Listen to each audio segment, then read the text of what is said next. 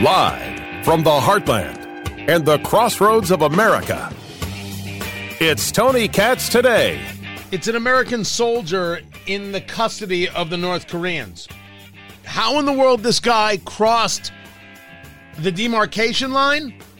I have no idea, and that's why I'm not getting too deep into the story. Tony Katz Today.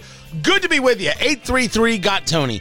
833-468-8669. That is the number. Find everything at TonyKatz.com. Story broke this morning, and there isn't much. And I got to tell you, it's one of those stories where I'm going to wait over the next couple of days, kind of see what comes of it, what they got right, what they got wrong, everything else. You have an American soldier detained in North Korea. This according to senior officials speaking to Fox News, because they crossed the military demarcation line. I swear to you, I have no idea how that is remotely possible. How is it possible that a soldier is there and not knowledgeable of where they can and can't walk? A U.S. national, as is reported, on a JSA orientation tour, crossed without authorization the military demarcation line into the Democratic People's Republic of Korea. That's North Korea. It is neither a democratic nor the People's nor a republic. We believe he is currently in DPRK custody and are working with our Korean People's Army counterparts to resolve this incident. Don't ask me. Don't ask me how this is even possible. I consider things like this impossible. You can't cross unless you wanted to. So where were they? What was happening? What's going on? This is what I'm going to wait for. I'm going to wait to get the information before moving forward. Then there's the story that Trump is saying that he is the target of another DOJ investigation into January 6th, the grand jury investigation. Trump saying that he expects an arrest warrant and an indictment. Saying he got a letter on Sunday that he expects to face both an arrest and indictment soon.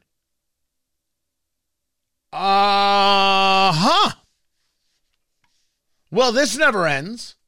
I'm not sure. What is it that they're going to be going after? This is from the special counsel, Jack Smith. So this is all January 6th related, right? What in the world possibly is next? I have no idea what else they're going to be charging him with, but my problem is I can't get that insidious. I can't get that detailed into the down and dirty. Guys, I don't have the skill set. I don't have the skill set to be as gloriously dishonest as some of these people. I could never reach into the realm of let's say, Representative Elise Slotkin talking about Pramila Jayapal calling Israel a racist state. I couldn't do this. For your party. So, it seems like every week when we come back from the weekend, there's just a lot of inflammatory rhetoric that's just being thrown around, that sort of leaders often forget that people are watching and they take their cues. Leadership climate is set at the top. So I obviously didn't agree with Representative Jayapal's statements. She walked them back. We also had some crazy inflammatory statements yesterday about the connection between COVID-19 and Jewish people for someone who's been invited to testify in front of Jim Jordan and the Judiciary Committee. That is a garbage statement from Democrat Slotkin. That's gross. If you heard that, you would think that this was all a bunch of nothing, but it's not a bunch of nothing. I'm going to get more into it. Pramila Jayapal, leader of the Progressive Caucus, representative for Washington State, said Israel was a racist state. Robert F. Kennedy Jr. made no connection between COVID-19 and Jews. He said that he has seen data that shows that COVID was bio-targeted and would be more harmful to Caucasians and black people and less harmful to Ashkenazi Jews and Chinese people. You know what I said? Show me the data. With Pramila Jayapal, I know the data. She said the words. You listen to the way Slotkin tries to massage that, and you wonder why nobody knows what's going on, why people engage just their sides. Because that's a lie, and that's garbage. And this brings us to the people of no labels, who don't bother me any. But man, oh man, do they bother the left. The no labels folk, Larry Hogan, former governor of Maryland, John Huntsman, the former ambassador to China, I think he was governor of Utah, and of course, Joe Manchin. We need to come together. We can't be split into these parties and these sides. We need to do things that are right for Americans. The left doesn't want to hear that. The left only wants to hear one thing.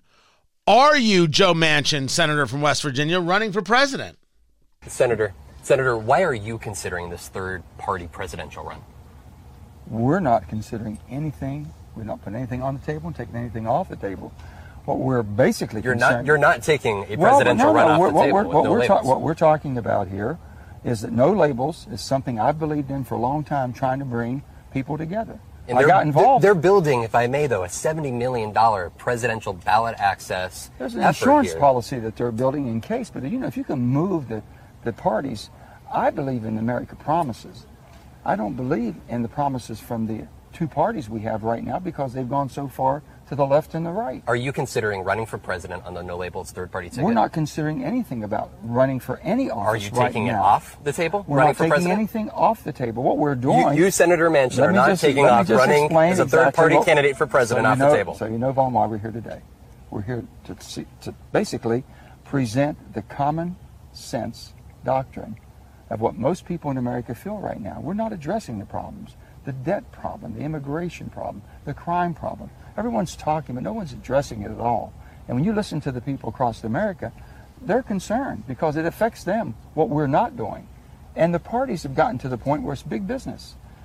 Now, a lot of people will agree with what Senator Manchin said there. They're focused on their parties and not focused on the problems and not focused on the solving of things, and the parties have become big business. I think a lot of people will agree with that. This reporter from MSNBC couldn't care less. They have a business model that's better if you divide the country than united in the country. United, you don't have the same stroke in two major parties as you do if they're divided and go to your respective side. And I've told people, don't you believe that this country is as divided as they want to make you believe. Washington's divided. The politics is dividing the country, making you pick a side. There's only one side, the American side. That's where people want to be. So if you believe that, and if that's where the American public is, would you be open to running for a third-party presidential ticket? Let's see where everybody goes. Let's see what happens. Maybe they'll come to their senses and start doing the job they were elected to do. This reporter couldn't give a damn about what Joe Manchin is saying, couldn't care less. Can I get you to say you're going to run? Can I be the guy who breaks the story? Can I be the guy who brings this in because this is where the divide is and this makes good, juicy politics that we can make a lot of money off of? You could see, I'm telling you, when you see this reporter in this interview, you kind of see him from the side. Sarah, post this on our Rumble channel, Tony Katz on Rumble, and all the sound clips we post a video of. So you can always see what's going on as well. So it's all there. Rumble.com/Tony Katz. You see it on the guy's face. He's just waiting for his moment to jump in to ask him again if he's running. Doesn't care about the problems of the country. Just cares about the running. The problem with a group like No Labels, first, it's giving the Democrats fits. Just like Cornel West is giving the Democrats fits. Man, they can't stand that Cornel West is running because they are convinced that West is going to steal black votes from them. And by the way, he is. It is unquestionable that there are people who vote based on the color of skin. This is not shocking nor surprising to rational people. Cornel West is running on the Green Party ticket, which means he's going to appear on the ballot in a great number of states. If you are somebody who votes based on skin color, why would you vote for Joe Biden when you could vote for Cornel West? What percentage of black vote does Joe Biden need in order to achieve victory in the states where things are close? Pennsylvania, Ohio, someone might still say Florida because, what happened in the gubernatorial midterm is different than what will happen on a national election. So exactly how many votes can the Democratic Party afford to lose from black voters? And the answer is not many. Cornel West can steal those votes. So the left is super worried. Now you bring in this no labels group, which anybody who is anybody would recognize is a group on the political left. They may call themselves centrists. But you and I both know that the center is no longer the center. The center is the left. If we are to take a look at history, let's just go back to Reagan. The center of the country has been moved further and further left.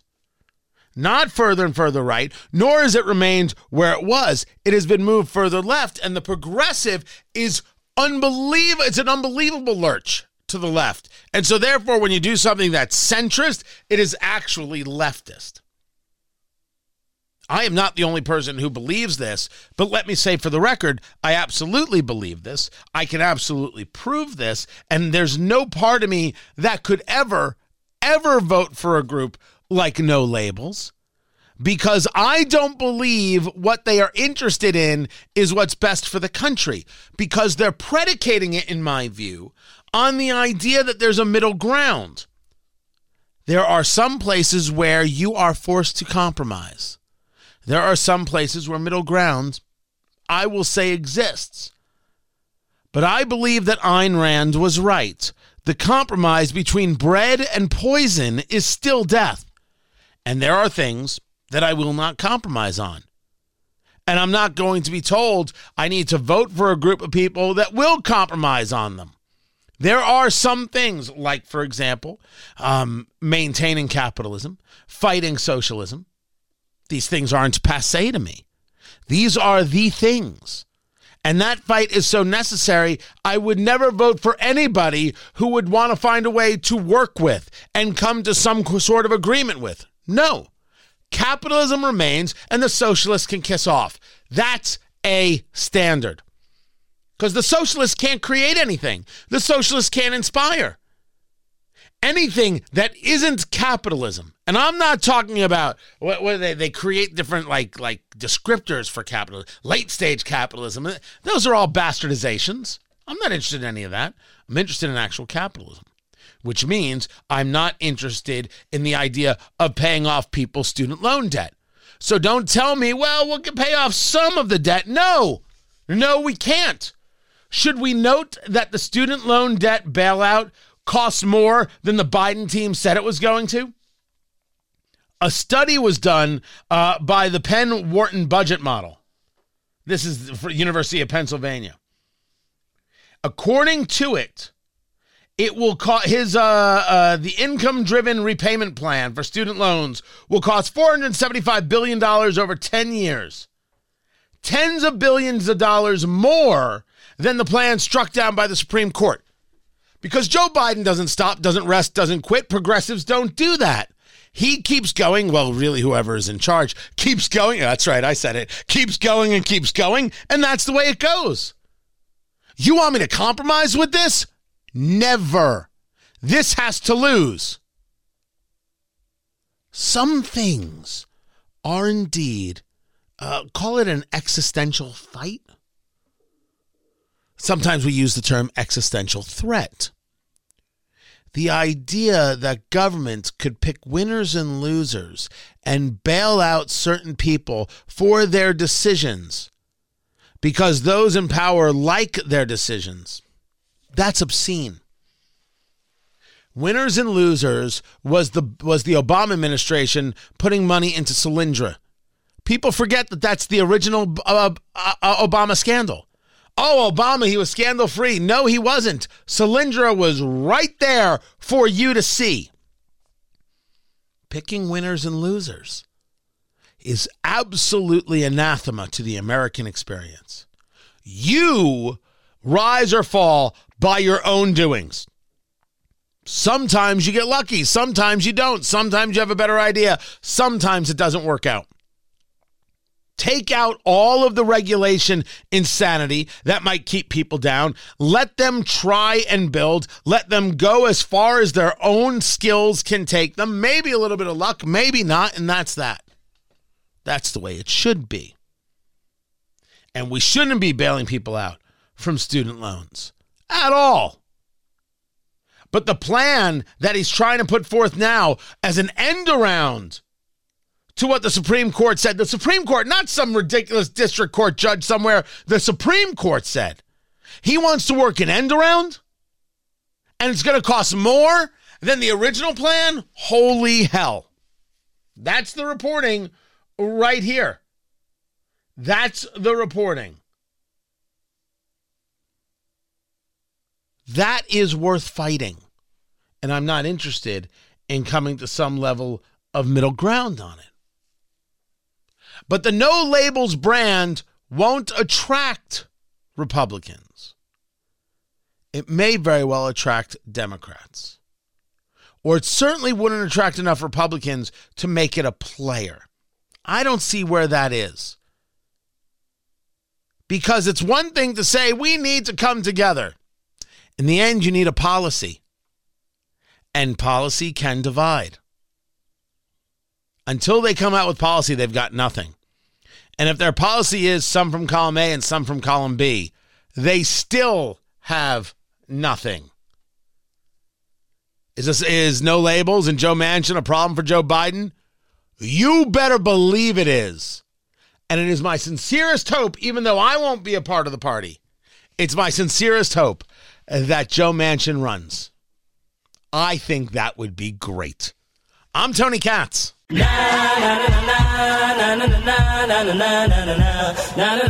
story I'll be digging into over the course of the next few weeks involves where we are with education in the country. There was, I think it was a New York Post story that IQ in America is down. And how in the world are we losing IQ points? Well, take a look around us, and I think we can all answer the question. Tony Katz today. It's good to be with you. Find everything at TonyKatz.com. It's this from the Boston Globe. Cambridge Public Middle Schools eliminated advanced math in middle school with the aim of reducing disparities between low-income children of color and their more affluent peers. But some families and educators argue the decision has had the opposite effect. Let me say it again. DEI is hate. DEI is bigotry. Diversity, equity, and inclusion doesn't rise people up. It pushes everybody down. It is a hateful system of bigotry that punishes people for their existence. And anybody who supports it supports hate. I will say it to CEOs. I will say it to governors who happen to have DEI positions in their cabinet. I'll say it to professors. It doesn't matter. You can't educate because you don't want to. Get rid of advanced math because it has too many white students? Nonsense. Hateful, bigoted garbage. We're going to get into this. I'm not going to get into it right now. There are a lot of things I want to get to. But we see the failures in education all across the country because we fail to recognize how kids need to be educated. And we have people who don't believe in pushing kids to be their best when they have the capacity because their skin color's wrong. And we will only be successful when we tell those bigots to go to hell and push them out of the way. I'm Tony Katz, and this is Tony Katz Today.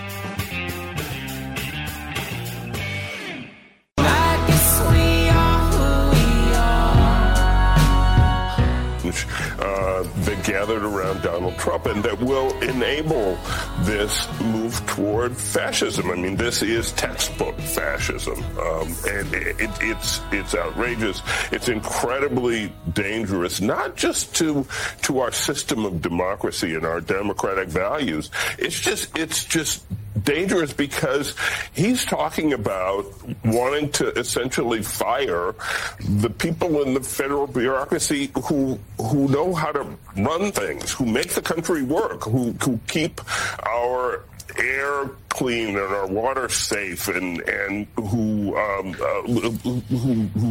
keep us safe. That's Eugene Robinson from the Washington Post, who says wanting to fire people is textbook fascism. And allow me to say, for the record, fire them by the thousands, because that's what's necessary in order to stop the abuse from people that Eugene Robinson is trying to defend. Tony Katz today. Find everything at TonyKatz.com. The phone number, 833-GOT-TONY, 833-468-8669. It's fascism to fire people is a take. Now, normally, I would tell you that there's a lot of importance that should be put on institutional knowledge. You have somebody who's been in the State Department for 30 years. They've seen a lot, and you want them sharing that with people and utilizing them as a resource. You see this in nursing, and one of the big problems that nurses have is that older nurses have left. Those with experience are gone. Didn't get paid, this, that, whatever. So the new nurses, it's not that they're bad people. It's that they don't have the benefit of the institutional knowledge, so they're learning on the fly. Learning on the fly means more people die. Not that the nurses are bad people. Not that they're proactively killing anybody.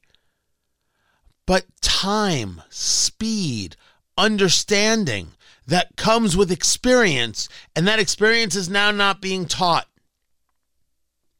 Of course it's going to mean more deaths.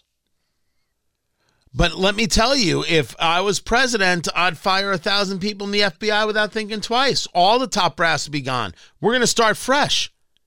Because the fascism, the authoritarianism, is coming from those people at the top, just like in the State Department, who believe that they're the ones who run the things. You're telling me, Eugene Robinson, we elect a president, but the president shouldn't have any say in how things are run? That's a weird take.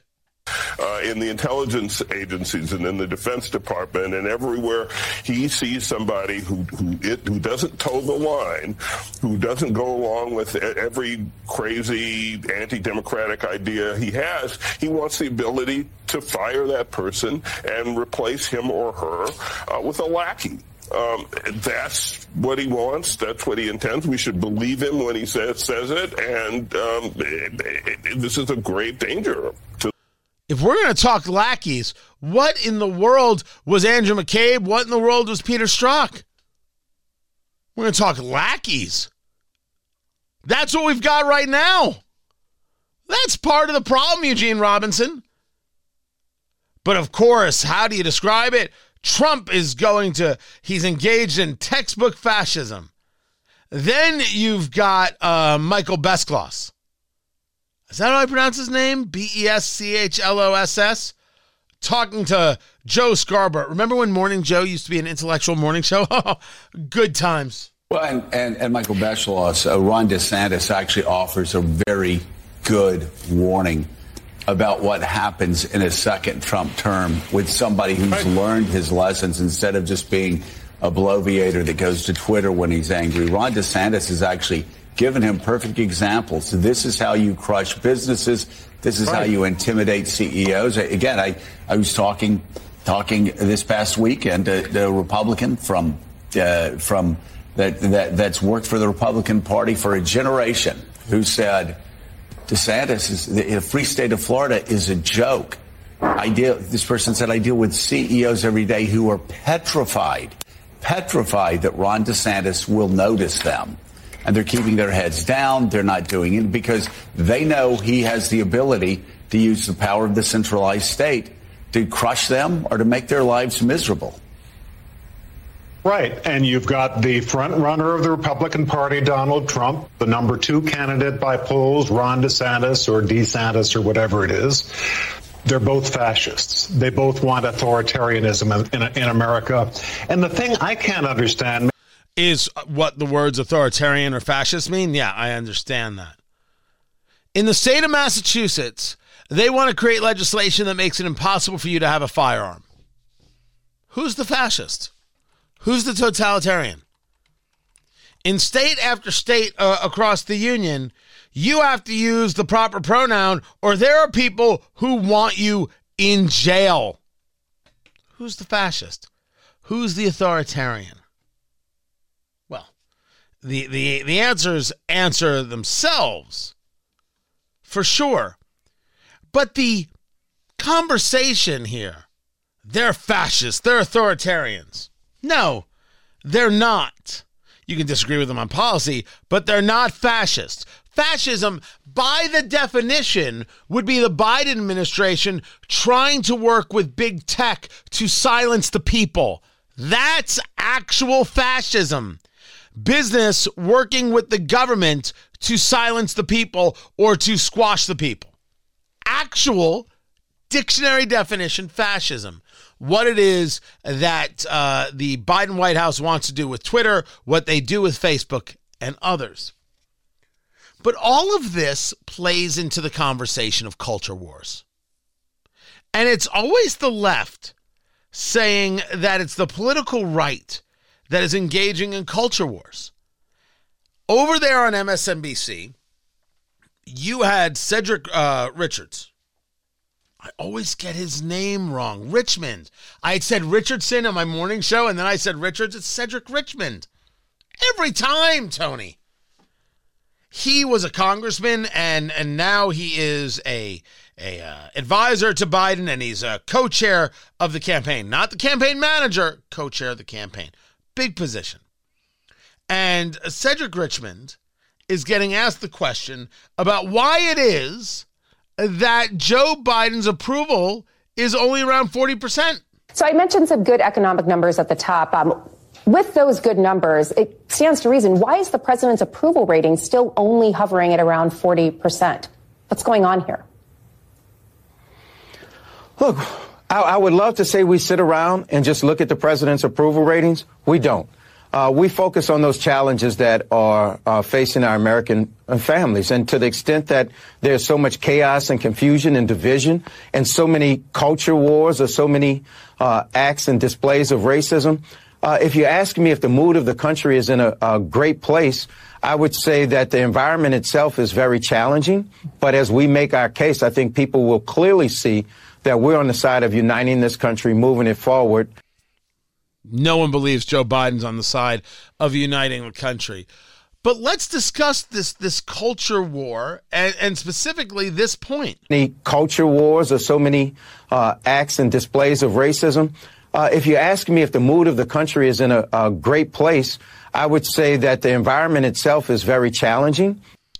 I'd say so, too, if you're saying of one political party, they're nothing but fascists and totalitarians and authoritarians. That's a heck of a statement. How do you expect to unite a country if you've got a president who doesn't speak out against that stuff, but rather encourages that kind of talk? And how can you sit there and discuss the idea that culture wars are causing Joe Biden's poor polling numbers? The Republicans are responsible for this? I just played for you the associate editor of the Washington Post, an MSNBC contributor, with Joe Scarborough nodding his head in goofy approval of calling the Republican frontrunner and the potential Republican frontrunner authoritarians, fascists. And you've been calling them fascists for years without knowing what the term means. It's like in the same way you call anybody who disagrees with you, you call them a Nazi because you don't actually give a damn about the Holocaust, and you don't care that you denigrate the lives of 6 million Jews. You don't care if you erase that stuff. It doesn't matter as long as you get in your little victory of the day. if we're going to talk culture wars, well, then that's it, right? So why is Cedric Richmond from the Biden campaign accusing the right of the culture wars? This happens all the time. The political left says, we're going to do away with gas stoves. The political right says, leave my gas stove alone. The political left says, why are you talking about gas stoves? Look at them again with their culture wars. And then they go after gas furnaces. That is what happened. That's the timeline. The left said, you can't have a gas stove. The right said, why are you bothering my gas stove? The left said, why are you talking about gas stoves? Look at you and your culture wars. And then the left said, we need to do something about gas furnaces. That's what happened. You know it. I know it. We all saw it. Who started the culture war? The left said, we don't have to tell parents what's going on with kids in schools. I'm going to talk more about this coming up in a little bit. We don't have to talk about the left. We don't have to talk to parents or tell parents what's going on with their kids in schools. And parents said, we want to know what's going on with our kids in schools. And the left said, look at you with your culture wars. That's their answer. That's what they just throw out there. The left starts something and then attacks you for noticing. The left is so desperate not to find out, but they won't stop blanking around. They won't. And they yell at you for noticing. Their idea of a culture war is they do whatever they want, and then they yell at you for noticing the evil of what it is that they're doing. In their world, they do what they want, and you say, thank you. It's ugly stuff, but it's exactly what's going on. So here we have these instances of the culture war coming from the political left, and then we have Cedric Richmond blaming the right for the culture wars that's lowering Joe Biden's approval rating. Maybe Joe Biden is responsible for Joe Biden's approval rating. Maybe Joe Biden is responsible for how bad he is at all of this. And if you want to tell me, well, inflation's going in the right direction, sure. Sure, fine, whatever you say. Let's see what next month brings. I'd be happy to see it. But so we're all perfectly clear, Biden's not popular. And Biden isn't trusted. And most people are questioning whether or not Biden's even awake. Yet it's the political right that's engaged in a culture war. Just so you understand what's getting said, so you know how to ignore it. That's the key. That's the secret. How to ignore it. How to not let it affect you so you can stay focused on the task at hand, which is open and honest conversation, which they are desperate to get you to stop. You just watched it all play out on MSNBC. They are guilty of it, then they blame you for noticing. Can't reward those people with winning elections. I'm Tony Katz.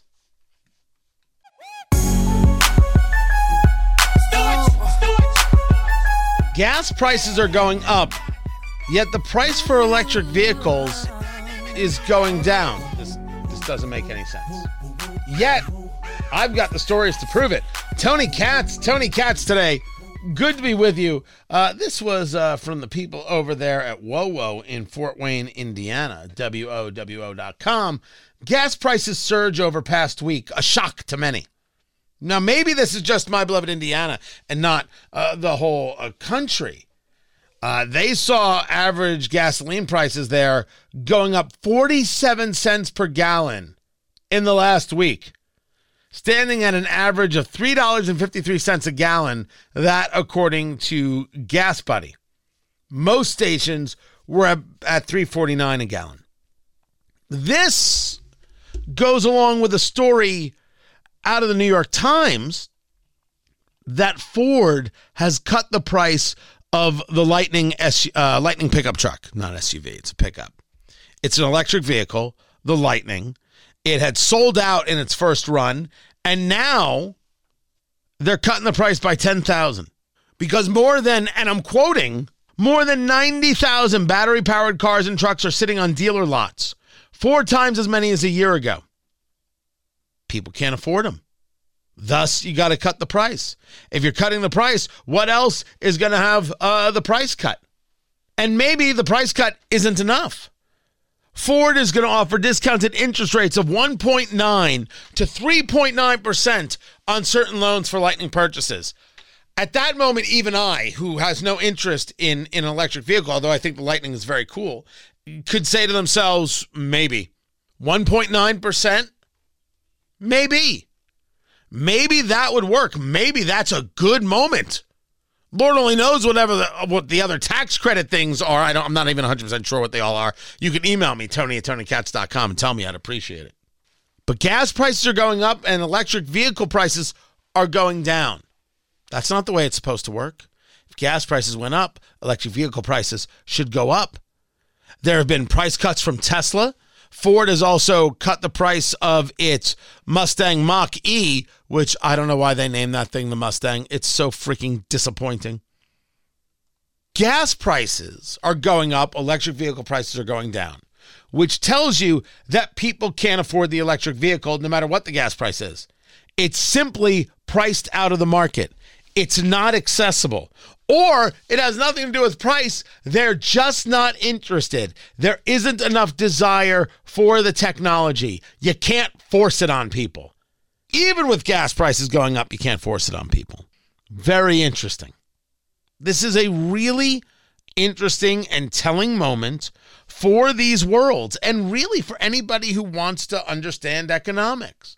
That you can sell people on an idea, you can push an idea, you could tax credit an idea from now until the end of time, meaning subsidizing it. But in the end, if it doesn't capture the imagination of the American people, it doesn't matter what you sell it for. If they don't want it, they don't want it.